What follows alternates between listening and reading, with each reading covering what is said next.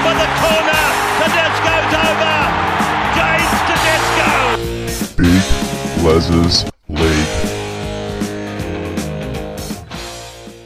Hello and welcome back to Big Les's League and all a rugby league experience. I'm your host, Big Les. Let's talk about the PNG v Cook Islands game. It was an absolute flogging. It was hectic. PNG playing some really good football. Got a lot of momentum in this game.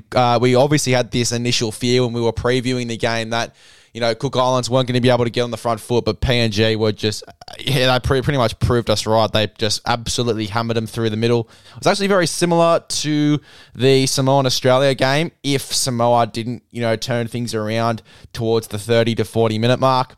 I mean, the Kummels were just absolutely devastating through the middle and through the opening half as well. Had all the ball, pretty much killed them. By the time the opening quarter of the match had rolled around, they were devastating. Papua New Guinea, absolutely devastating. And credit to Justin Holbrook coming in and killing it there as well as the PNG coach.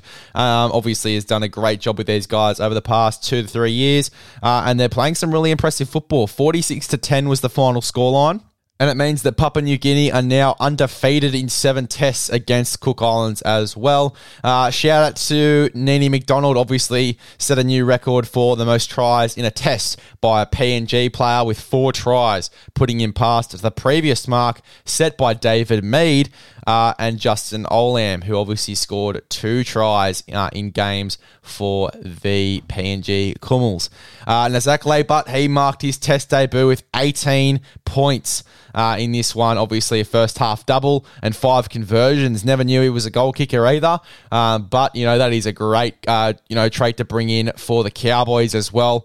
Obviously, if one of the guys goes down, if Scotty Drink goes down, he can obviously come in and do some goal kicking as well. So, great stuff there from Zachy Leibutt. I thought that he was really, really impressive. I thought that, again, here we talked about the introducing Lachlan Lamb back into this side. Him and Carl Leibutt were outstanding as well. Really, really good together, these halves. And, obviously it does pay dividends to have halves who have played with each other for multiple tests in a row. So, Carl Leibutt, shout out to him.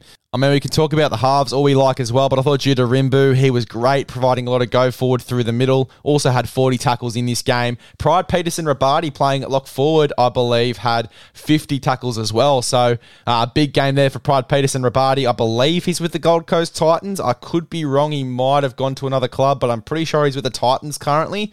Be interesting to see if he gets a crack in first grade. He's either with the Titans or the Warriors. He's with one of those sides. He might have just moved to the Warriors or just moved to the Titans, but I'll have to double check that one. As we said before, Nene McDonald, 4 tries, 214 metres.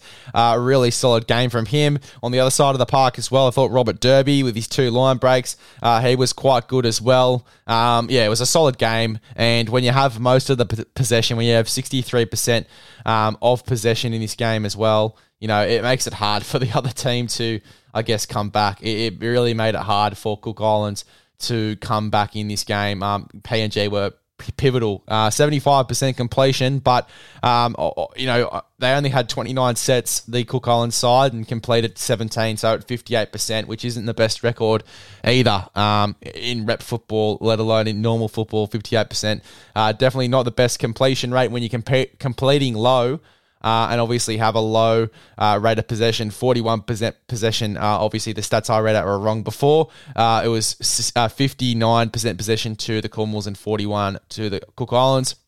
When you're under on possession and when you have a really low completion rate, it is really hard to come back in games. And that was pretty much the theme of this one. PNG had a lot of ball and they were doing great things with the ball. Zach Leibutt, Valentine Richard through the middle, I thought was really nice as well. Nene McDonald with his 4 tries. Kyle Leibutt and Lachlan Lamb, and obviously Judah Rimbu through the middle. Wasn't he a good call from us? We obviously said that he was going to have a big game in this one. He was very impressive for me. I was really impressed with him in the number 9 jersey. Valentine Richard, as we said, through the middle as well. I thought that he was very, very solid. Dan Russell, a bit of a lock there. In defence, he was really, really solid as well on that edge in defence. Jack DeBellin, I thought, played quite well. His ball playing as a link man through the middle, I think, helped the PNG side out a lot as well. All around, it was a really solid game from PNG.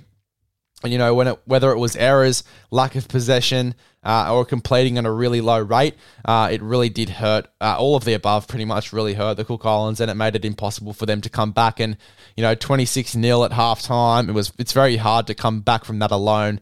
To have a really poor completion rate and to be playing not the best football that we've seen from this Cook Islands side, it definitely hurt them in the end. So kudos to PNG.